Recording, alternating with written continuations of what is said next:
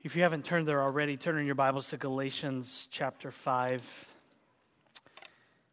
Galatians chapter 5, going to kind of skim through what we looked at last week. I need your prayer, though. I'm a light sleeper. I've been up since 1:30. I'm really tired. I need you to pray for me, and I will pray for all of us as we begin. So let's pray one more time. Father, as always, I need you desperately. We need you as we look at your word this morning. We need your Spirit to open our eyes to see wonderful things out of it. And God, as we think about the new year ahead of us and another push towards discipleship, God, I want to pray 2 Thessalonians 1, verses 11 and 12 for us. I pray that every resolve for good that we have and every work of faith that you would bring it about by your power so that your name is glorified. So if we resolve to make disciples this year, God, if we resolve to bring about a work of faith by your power, serving others through love, God, please bring it about by your power so that your name is glorified as the one who helps us. So help us now, we ask. In Jesus' name, amen. There's a fascination with zombies in Hollywood right now. You've probably heard me mention that in sermons before. You may know that too if you're a fan of the AMC show The Walking Dead. It's a show about a zombie apocalypse. And in The Walking Dead, like most zombie movies, the way that you become a zombie is when another zombie bites you. It's one bite, and then it's just a matter of time before the fever sets in, and then you turn, and then you are a zombie. That is exactly what was happening spiritually in the Galatian churches to which the Apostle Paul wrote. Some disciples were falling for the lies of a group of false teachers called Judaizers, and the Judaizers were telling the Galatians that you can maintain your relationship with God, you can gain favor with Him by the things that you do, namely coming back under the Mosaic law. And so some Galatians were buying into this works righteousness, and this was causing some division, and it soon led to the churches doing what Paul describes in Galatians chapter 5, verse 15. He says, "But if you bite and devour one another, watch out that you are not consumed by one another." Let's face it. Churches are notorious. Christians are notorious. Disciples of Jesus Christ are notorious for biting one another, for devouring each other, for consuming one another. Many churches have experienced a zombie apocalypse, spiritually speaking. It starts in a church just like it does in a zombie movie. A few people get angry. They become disgruntled, upset, hurt. And instead of talking honestly and openly with the person who has hurt them or offended them, what do? They don't do what Jesus says when he says, go and talk to the person face to face, because it'll solve everything. What they do is they begin talking to one of their friends. They talk to one of their friends, and one of their friends talks to their friends, and on it goes until person after person gets the fever of anger or hatred or bitterness or unforgiveness or being hurt. And soon, people in the church are backbiting, complaining, gossiping, causing division, and then leaving the church. Well, let's face it, we've all done it, haven't we? All of us. Instead of going to the person who has offended us because it's hard, it's much easier to go to someone else and bite them. It happens in Sunday school classes, in small groups, in homes, at Starbucks. People turn into zombies at church and start biting others, and soon the virus spreads. Somebody gets mad at a Sunday school teacher, and then they bite their friend and infect them with the virus, and they tell them that they're mad at the Sunday school teacher, and then that person bites someone else and tells them about what happened to so-and-so, and then this virus spreads, and all of a sudden you have this whole Sunday school class full of zombies who are biting and devouring one another, infecting each other. Or it happens to a pastor or to a small group leader or to the elders. Let's face it, we've all done this. We've all turned into zombies and spread the virus without going to the person who has offended us. Enough of the zombie apocalypse. Enough of the backbiting and the gossiping and the complaining. You know why I've had enough? Because this is God's church. We exist for God's glory. This is not a platform for us to air our anger and hurts and things like that. We go to the person, but this is God's church. We exist for God's glory and God's glory alone. Not us to say what we want to say. This is about Jesus. And the church is Jesus' bride. And I have a feeling that Jesus doesn't want anyone to bite his bride and turn her into a zombie. Just a hunch that I'm working from here. Jesus does not like it when people bite his bride and infect them with the virus and turn them into a zombie. So what should we be doing as a church? Here's our big idea today. Make disciples, not zombies. We should be busy making disciples, not biting and infecting other people with our virus of discontent. Now, that probably bothers some of you that talk about zombies, and I have in several sermons, but it's a great mental image of what happens in churches and what was happening in the Galatian church. So I hope this imagery of zombies biting and devouring other people, I hope it stays in your mind. I hope it haunts you. I hope it bothers you and keeps you up at night. And I hope it stays in your mind and you are always thinking to yourself, I want to make disciples, not zombies. It's a great mental image of what was actually happening in the Galatian churches. Paul says it in Galatians 5:15. We'll read it again. But if you bite and devour one another, watch out that you are not consumed by one another. Zombies are made in a church when people use their lips and their teeth and their tongues, their mouths, to bite and devour and consume one another. Zombies are made in a church when people backbite and gossip and complain and slander and cause division. But disciples are made in a church when people use their mouths, their tongues, their teeth, their lips to teach other people truths from God's word, to teach other people about God from his word. And that's the kind of church that I want Grace to be. I want us to be more and more and stay busy making disciples. That's our tagline around here. We want to be a church who knows how to make disciples, who know how to go and make other disciples, who then know how to go and make other disciples. See, zombies bite people, and they make zombies that know how to go and bite other people, who can then bite other people, make them zombies. There's no crash course when you become a zombie. By instinct, by nature, you go and bite, and you want to eat people and bite them. That's what you do as a zombie. Nobody teaches you that as a zombie. No more zombie church for us here at Grace. It's time to renew our focus once again on discipleship. Now, I reminded you of this in our summer series when we went through the Psalms. The last two sermons in the book of Psalms were, again, a renewed focus on prayer and discipleship, areas that we are weak in. You heard me say in the second to last sermon, not to bring shame or guilt on anyone. I said that in the sermon. I don't want to bring shame or guilt on anyone, but it's time to stop making excuses and start making time to pray. And we closed out that series by also saying it's time to stop making excuses and start making disciples. Now, we're wrapping up a week of prayer tonight, and I have to be honest with you, like I was in the first service. And like I'm going to be in the next service, I'm discouraged right now. This is our third year in a row of having a week of prayer at the beginning of the year, and our turnout was very poor. I just want to be open and honest with you and tell you about how I feel. I struggle with discouragement. I fought discouragement all week.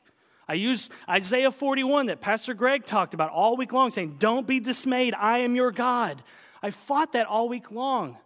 But I'm discouraged today because last night at the women's prayer time, I think there were 7 women there. The men's prayer time on Wednesday night, there were 9 of us. And there was a poor turnout every other night except for the youth night and the teenagers college group night. And probably because those 2 events are there set in place and people come to them no matter what. So I just got to be open and honest with you. I'm struggling today with discouragement because of the poor turnout. I don't say that to shame you. I don't say that to heap guilt on you. I just want to let you know that I struggle just like you do. And I have to use God's word to fight that discouragement. So that's why we have one more night of prayer. So I encourage you to come back tonight, not because of guilt or shame, but I will say this. Tonight we're praying for our government leaders in our city, the nation, the world. I will say this. If you've ever complained about leaders in our city, or in our state, our governor, or our president, if you've ever ranted on Facebook about Barack Obama, you should be the first person there tonight at 6 o'clock in the chapel to pray. If you've ever ranted about our government, you should be there tonight and pray for our government. Now, get that off my chest. This is where I'm at. We're renewing our focus on prayer one more night tonight. And discipleship, because listen, if we don't have the infrastructure of discipleship here, we're never going to grow. If we're not a church that knows how to make disciples, who know how to make disciples, people are going to come in the doors, they're going to leave. It's going to be a revolving door because we have no structure, no foundation to support growth ever. It will just be a consumer church. Come and hear a good sermon, hear good music, and leave. And that's all we'll be. So that's why we're focusing again on discipleship. We're about making disciples here at Grace. We're not into making zombies. So if you hear someone complaining here at Grace, tell them this. You need to go talk to the person who has offended you. Quit trying to turn me into a zombie. Quit trying to infect me with your virus. Stop biting and devouring. We don't do that here at Grace. This is not some Hollywood movie set. This is not The Walking Dead. We make disciples here. We don't make zombies. So quit trying to bite me and infect me and go and talk to the person who has offended you. Go do what Jesus said to do. He's your master. You follow him. That's what it means to be a disciple. Follow him and go talk to that person face to face. Now, wouldn't that change things around here if you heard someone griping and complaining? We need to be making disciples, not zombies. That's what Jesus said to do. Matthew 28, verses 19 to 20. Go, therefore, and make disciples of all nations, baptizing them in the name of the Father and of the Son and of the Holy Spirit, teaching them to observe all that I have commanded you. And behold, I am with you always to the end of the age. And that's what Paul told Timothy in 2 Timothy chapter 2, verses 1 through 2. You then, my child, be strengthened by the grace that is in Christ Jesus. And what you have heard from me in the presence of many witnesses, entrust to faithful men who will be able to teach others also. That's discipleship. And I think that's what was happening in the Galatian churches. I think they had been busy making disciples until the Judaizers came in. Look at Galatians 5:7. Paul says, you were running well. Who hindered you from obeying the truth? I think the Galatians were focused on the gospel and they were making disciples until this group of false teachers came in and told them that they had to perform for God to get his favor and to get his love. And they took their eyes off of Jesus and they began to focus on themselves. And before long, they were making zombies because they were biting and devouring one another. You see, that's always the pattern to making zombies in a church. The first thing you do is you take your eyes off of Jesus. If you want to make zombies in the church, the very first thing you have to do is you have to take your eyes off of Jesus. The second thing you have to do is then you focus on yourself. That always happens. In the pattern of seeing how zombies are made, people take their eyes off of Jesus and they begin to focus on themselves. And they focus usually on one of three things. One, they focus on their self-righteousness. Take my eyes off of Jesus and I look at how faithful I am in my quiet times. I've read all the Bible 6 times in 1 year. I pray 2 hours every day. All these subpar Christians over here need to get their act together because I've got mine together. That's what happens. Or you take your eyes off Jesus, focus on yourself, your sin, and your failure. I haven't been good at making disciples. I haven't made any in a while. I haven't shared the gospel with anyone in a while. I don't read the Bible as much as I should. I don't pray. And then condemnation and guilt and shame comes. Or the third way you focus on yourself is you focus on your hurts. You focus on the person that's hurt you at church. You focus on your preferences and your wishes and your wants for how church should be. It's always the same pattern. You take your eyes off Jesus. You focus on yourself, your self-righteousness, your sin and your failure, or your preferences, your wants, your wishes, your hurts. And then you do the third thing. You start biting people. You start attacking people because they don't measure up to the standard that you have set. It's always the pattern, and it happens in churches every single week. And the only way to stop the zombie apocalypse in a church is to keep your eyes on Jesus. Because when you have your eyes on Jesus, you'll realize that you are free to make disciples, that you have everything you need in Jesus. You're free. Jesus, you meet all my needs. I don't have to be self-absorbed anymore because you meet all my needs. So now I'm free to go love and serve people. I'm free now. When you have your eyes on Jesus, you'll realize you're free to love people and to serve people. That's what Paul says in Galatians 5. Look at verse 6. For in Christ Jesus, neither circumcision nor uncircumcision counts for anything, but only faith working through love. And then Galatians chapter 5, verses 13 through 14. For you were called to freedom, brothers. Only do not use your freedom as an opportunity for the flesh, for selfishness, living self-absorbed lives. Rather, he says, but through love, serve one another. For the whole law is fulfilled in one word, you shall love your neighbor as yourself. Now, I want us to spend the rest of this sermon talking about how we can love and serve one another here at Grace. And the way that our faith and trust in Jesus will work itself out through love is through discipleship. The way we stop being selfish and self-absorbed is we love one another through discipleship. The way we fulfill the law and love one another is by making disciples. Now, what does discipleship look like? Well, let's talk about what a disciple is. First, a disciple is a follower of Jesus. You're following Jesus, saying, you're my master, you're my Lord. I follow you. I go where you say to go. I do what you tell me to do. I am following you. A disciple is a follower, a learner. They're learning from Jesus. But what does discipleship look like? How do we do it? What if we feel scared or unqualified to make disciples? Those are great questions that I want to answer for you today. And as we answer them, I want you to be thinking about this.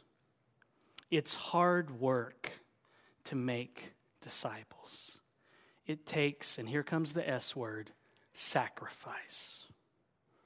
It takes sacrifice to make disciples. It takes, and here comes the T word, and it's not tuna.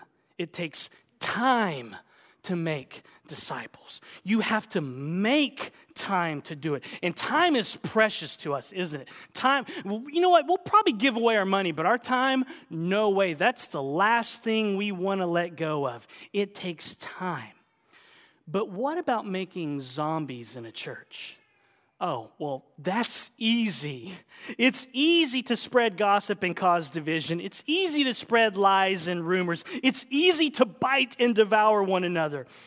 And the sad thing is not that we do these things. The sad thing is that not that churches and disciples do these things. The sad thing about it is that we actually make time to do these things. We make time to gossip and slander and complain and bite.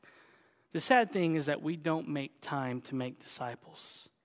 But we'll find time and we'll make time to make zombies. We'll make time and we'll find time to complain and gossip and slander and bite and devour. That's what's sad. I mean, in one sense, it's sad because we're sinners that we do these things. But to me, the sad part is that we actually make time to complain and gripe and bite. We'll call somebody up and say, do you want to meet at Starbucks? And they go, and for 2 hours you unload on them all your complaints about someone, and you make time for that.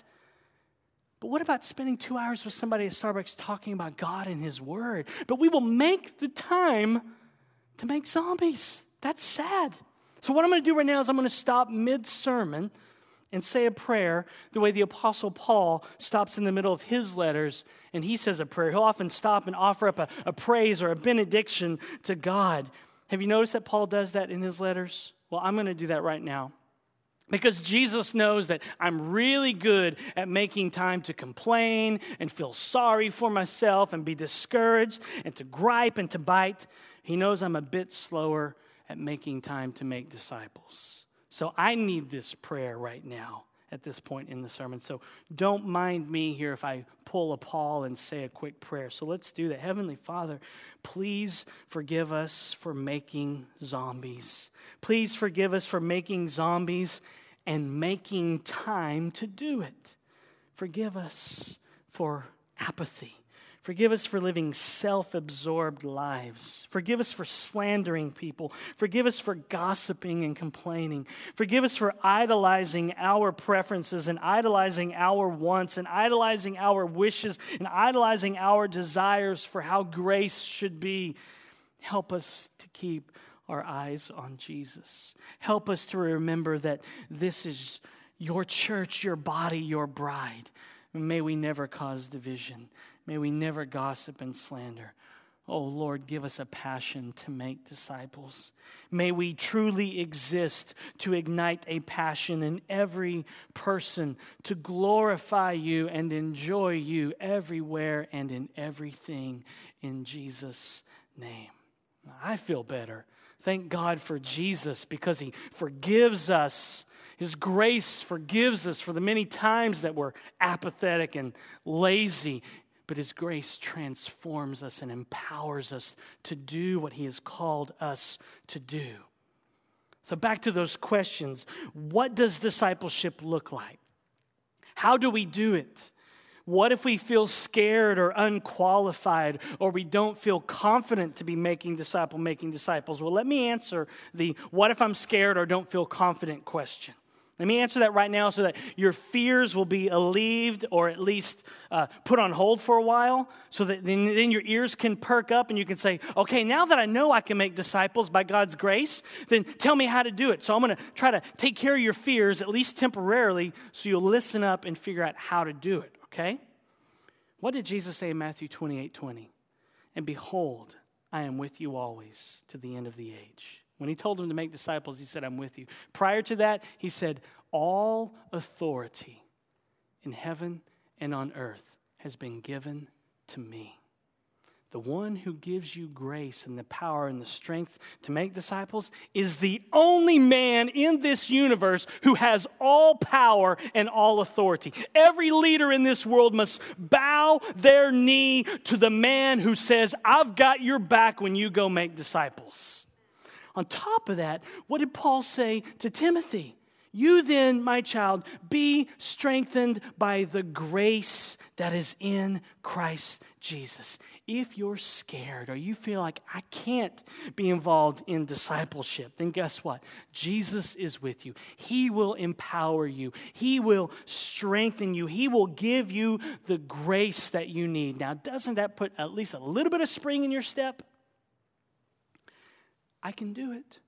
I can make making disciples because Jesus said that he would always be with me.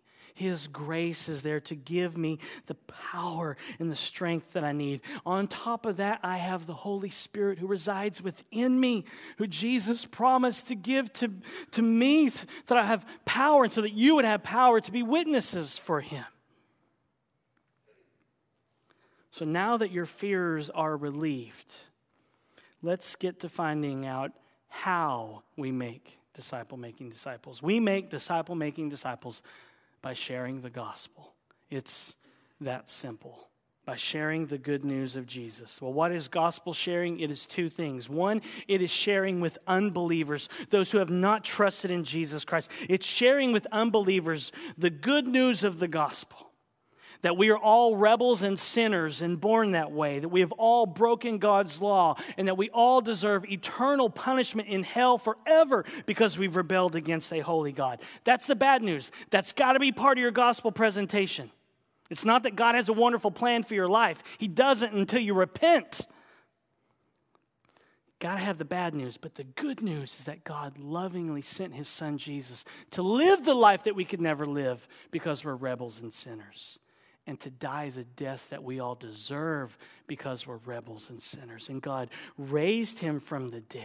And Jesus is coming back to restore creation. That's the gospel, the good news. So the gospel is this announcement from God that Jesus did what we could never, ever do. And if we are ever to make disciple-making disciples, we have to share the gospel with unbelievers. We must share the good news with them. And in February, we're going to make another push for us to start reaching our city, for you to be reaching your neighbors and your coworkers, because we want to be busy making disciples. And part of the discipleship process is telling unbelievers what Jesus has done. But the gospel has another layer, specifically for believers, for Christians, for disciples who have been adopted into God's family through the life, death, and resurrection of Jesus. The gospel is for believers. It is sharing the gospel with believers, yourself or other believers that you know. So the gospel then becomes the center of a disciple's life. We continue to grow in the gospel. We are to preach the gospel to ourselves, you will hear us say here at Grace. Or more often than that, we say we are to rehearse the gospel, to remember all that God is for us in His Son. So that when we feel guilty and condemned and there's shame, you rehearse the gospel. You preach the gospel to yourself when you say no. Romans 8:1 says there is no condemnation for those who are in Christ Jesus. And when you feel guilty for your sins, you cling to and you preach to yourself 1 John 1:9. If we confess our sins, He's faithful and just to forgive us of our sins and cleanse us from all unrighteousness. Disciples believe the gospel, and then we begin to live in sync with the gospel. We continue to grow in the gospel after we have become disciples. Now, we don't live the gospel, because some people will say that. We live the gospel. We don't live the gospel because the gospel is an announcement. It is a proclamation. It is good news. But what we do is we live our lives in sync with the gospel, in sync with the good news, centered around it. Now, how do we share the gospel with others in discipleship? How do we share the gospel with other believers in the context of the church? Here are some of the contexts that we do that in. One, it's in one-on-one relationships. It's where a mature believer in the Lord takes a younger believer under their wings and walks them through discipleship, teaches them about prayer and giving and serving and teaching them the big story of the Bible. It happens in these one-on-one relationships, usually with a mature believer with one or two younger believers. So the kind of this one-on-one type thing. But discipleship also happens in groups, in Bible studies, in small groups, in Sunday school classes, in our Grace Seminary classes. This is exactly why we do our Grace Seminary classes, which will be starting up the first Sunday of February. We do Grace Seminary classes so that for 12 weeks you learn something about God's Word by looking at the resources that the teacher's using, and then you take that material and you intentionally share it with someone else so that you've had hands-on training for 12 weeks to then go to somebody at work and say, I just went through this book, through this resource, let's walk through it together. So discipleship happens in group setting. Like right now, discipleship is happening. Third, discipleship happens when it's spontaneous, when it's not structured and not planned. This is where most of discipleship happens. It's spontaneous. It's you going to Starbucks and seeing someone that you know, and they look discouraged, and you ask them what's wrong, and they tell you, and then you share a promise out of God's Word with them, and you pray for them. You're calling them to believe the promises of God, to follow Jesus. More often than not, this is where discipleship happens. Where one disciple, regardless of their spiritual age and maturity, calls another disciple to follow Jesus. It happens all the time. It happens when your kids say things like, but Mom, you told me I should never do that. Why are you doing that? Well, in that moment, your child is calling you to follow Jesus. It's spontaneous. Fourth way that discipleship happens is in families. And if you have kids, this is the primary way that you will make disciples with your own kids. You are called, parents, to disciple your children, first and foremost. Not Grace, not Michelle, not James, not Awana, not VBS, not the Christian school they go to or whatever. You are called to make disciples of your own children. That is the biblical pattern, going all the way back to the Old Testament. So discipleship happens when we share the gospel with unbelievers, But then secondly, it happens as we share the gospel with believers in either one-on-one relationships, in group settings, whether it's spontaneous or for parents, mostly in your own home with your kids. Let's be a church that makes disciples and not zombies. Now, there are two ways that we want to help you be busy making disciples. And the first thing is we want to give you an opportunity to purchase, should rephrase that, give you an opportunity to purchase with your money some discipleship resources. So look at your bulletin insert.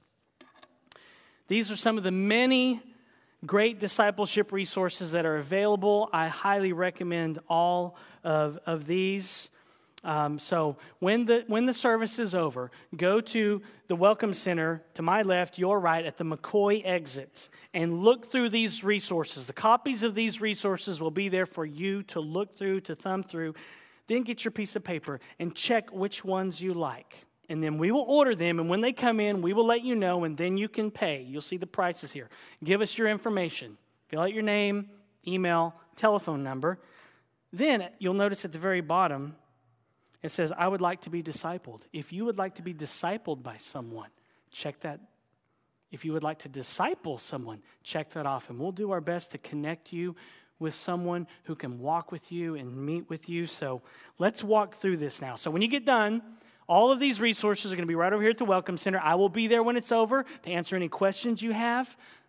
Thumb through them. The resources will be here all week long and next week for you to look through and figure out which ones you want. Then we'll place a big order and give them, and you can pay up, and then we'll all make disciples. So let's walk through the resources. First one, the Jesus Storybook Bible. Every story whispers his name. The best Bible study there is. And it's a kid's Bible. Now, there's not study notes, but it will give you the big picture of the Bible. You want to know what the whole Bible is about? This little children's Bible book will teach you. In every story, it's whispering that Jesus is our Redeemer, that there's a Savior coming from the Old Testament, from when Adam and Eve sinned, all the way until he comes again. I highly recommend this. Parents, if you have this, you know when you read this thing, you're like, man, that's good. You know, I highly recommend it if you don't have kids. You're an adult, 50 years old, kids moved out, you're at home. I highly recommend you get this. Below that is Thoughts to Make Your Heart Sing, another book, follow-up by Sally Lloyd-Jones, who wrote the previous one. This is a great little one-page devotional. Do you ever have nights where your kids are way past their bedtime and they're like, I want a Bible story, read me the Bible. And you're like, I know I should read the Bible, and you wonder what to do. These are great little one-page things. I've used it many times when the kids are like, tell us the story, which is 4 or 5 pages long, and one little thought right there for you to read. It's got scripture and an explanation and great artwork in both of them. Third resource there, 1 year of dinner table devotions. Maybe you have nights where you're sitting around the dinner table. What do you talk about? Here's a great book by Nancy Guthrie. Our copy's out there. We haven't used it in a while, but there's probably some food stains on it. Could be a slice of pepperoni in there. I don't know what's in there, okay? We've used it. It's a great one. Has questions, scripture, very short. The next 4 are by Sinclair Ferguson. The Big Book of Questions and Answers has things about like, who am I? Why am I here? Who is God? Kind of a sort of a catechism. It's a great book to look through. The Big Book of Question and Answers about Jesus takes you through the Gospel of Mark. Who was Jesus? Why did he come? Why was he baptized? How was he tempted? Great resources. And he's got 2 others, the Big Book of Bible Truths 1 and 2, which are just little devotionals that aren't necessarily connected as far as a thought, but just little devotionals for you to read to your kids. The next one, Big Truths for Young Hearts, Teaching and Learning the Greatness of God. This is a great book for adults to read. It's an easy read, but it's rich with theology and doctrine. It's a great book, parents, for you to get and read with your kids. 4 or 5 pages are the length of each chapter, just looking at the greatness of God and trying to teach your kids about him. So I recommend those. Now, moving on to the last 3, even though there's 4 listed, there are 3 resources. If you want to disciple someone and you came to me, I would say, this is what you should use. This is the resources you should start with and how you should use them. The first one is called The Walk. That's step number 1 that I would send you on. Steps for new or renewed followers of Jesus. This is the best book of discipleship I've ever read. It's the book I wish I could have written. It's a book that deals with the gospel. It deals with regeneration and justification and sanctification and glorification. What discipleship books for beginners start with that and focus on that? I highly recommend it. It's an easy read. I wrote a study guide. There's a free study guide. If you email me, I'll send it to you with questions and answers. Awesome, awesome resource. The second one, The Gospel-Centered Life, there's a leader's guide and a participant's guide. Just kind of looks at how do you preach the gospel to yourself? How do you rehearse the gospel? When you're judging others, when you don't want to forgive other people, when you're prideful, it's a great resource to just learn how to rehearse the gospel. That would be the second step after you finish the walk. And then the third one, I would send you to study Wayne Grudem, edited by his son, Elliot, Christian Beliefs, 20 Basics Every Christian Should Know. There's a group of men in our church that are going through this right now. It looks at end times. It looks at justification, so on and so forth. Easy to read, 20 things that every Christian should know and believe. So all of those resources are going to be out there on the table. I will be out there after this sermon. The resources will be there all week if you want to come through, if it's too crowded to look at. Fill this thing out, check off the ones you want to buy, and then there's a little basket for you to place it in out there at the Welcome Center. We'll make a push next week and then order the books, and then we'll get busy making disciples. Let's be a church that makes disciples, not zombies. Now, to help you with that, a second way is we have a personal discipleship plan for you to look at for the year 2014. Now, we had some printing complications, so I think we have enough, well, maybe not. How about one per family right now? We will email these out to you tomorrow. We will have more next week. We had a complication with the printer, and we're only able to print up 250. So please, one per family, pick this up and look through this. We want to help you have a plan for making disciples this year, because if you're like me, if I don't have a plan, it doesn't get done. You have a Bible reading plan, and all of a sudden you wake up and it's March, and you're like, oh, I haven't read that much. This will help you get a plan. Again, no shame, no condemnation. If you fill this thing out and you wake up and it's March and you haven't done any of this, no shame, condemnation. This is just to get you thinking and to be intentional. This booklet will help you flesh out Galatians 5:6, which says, faith working through love. This will help your faith work through love by making disciples. This little booklet will help you get started to use your freedom not as an opportunity for the flesh, for being self-absorbed, but through love, serving one another. This booklet will help you make making disciples in 2014. There are 6 main questions in our little booklet here for you to look through, and then some sub-questions. I'll just mention a few quickly. The first question is, how will I fill my mind with truth? You have to have a plan this year. Do you have a Bible reading plan? There's a Bible reading plan, a link to many different Bible reading plans at the Gospel Coalition. There's a link inside this you can go to, find one that you like. You got to have a plan. When will you read God's Word? You have to have a time and a place. Don't just say whenever I get around to it, because the day will go by and you won't do it. Have a plan. How will you memorize God's Word? That's why we put the fighter verses on your sermon notes page, so that you can take, like I did, Isaiah 41:10 last week, and preach it to myself all week long when I was getting discouraged and saying, be not dismayed, for I am your God. I will strengthen you. I will help you. I will uphold you by my righteous right hand. There's even an app for it. It's so easy. How will you memorize God's Word? How will you learn God's Word? Will you be here? Will you make it a priority to hear the preaching and teaching of God's Word here every week? Will you join a Sunday school class? Will you join a Grace Seminary class when that rolls around in February? Second question, how will I fuel my affections for God? How will you pray this year? Do you have a plan? Do you have a time? Do you have a place? How will you fast? How will you give financially? Who will you disciple this year? There's even a link in here to a free discipleship resource online by Francis Chan. You can buy the book copy if you want. It's called Multiply Disciples Making Disciples. But all of this information is free online with videos by him that you can watch. If you want to disciple someone, there's a link in here for you to do that. Who are you going to disciple this year? Who are you praying for to come to know Jesus? Is it the guy at Starbucks, the barista who makes your mocha every day? Identify him. Get his name. Pray for him and start engaging in conversation. Who are you going to share the gospel with this year? Your neighbor? Coworker, family member? Write it down and then share it with someone and let them hold you accountable, not to heap guilt on you, But if May rolls around and you've done nothing, then let them encourage you and say, hey, you filled that thing out. It's May. You haven't done anything. How about I help you? Remember, no shame and no guilt. The bottom line is that discipleship doesn't just happen. It takes planning and it takes time. And this little booklet will help you get started. A plan for how to let your faith work through love. A plan for how you can serve others through love. And we do that by making disciples. Let's not bite and devour one another. That's easy to do. Let's be a church that does hard things. Let's be a church that does the hard work of discipleship. Let's be a church that is busy making disciples for God's glory, because that's precisely why we exist, to glorify Him and to enjoy Him everywhere and in every single thing we do. Let's pray and prepare our hearts to take the Lord's Supper, to be strengthened by the grace that is in Christ Jesus. Father, we come before you and we can all say we've dropped the ball with discipleship. We've dropped the ball with Bible reading, prayer, evangelism. And we're so glad Jesus came because He did what we could never do. And so we look to Him, God. But we do ask you to forgive us.